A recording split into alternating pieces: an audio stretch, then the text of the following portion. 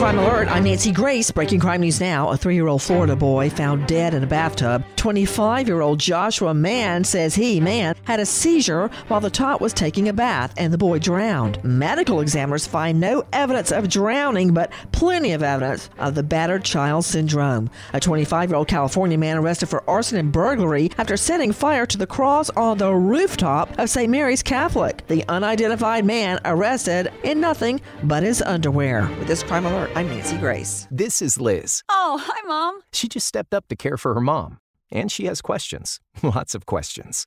Liz, meet Carewell. It's your shop for caregiving and medical supplies. Get brands like Depends, Ensure, and Tranquility delivered at prices you'll love from 24/7 care specialists trained to take your questions. And super fast shipping.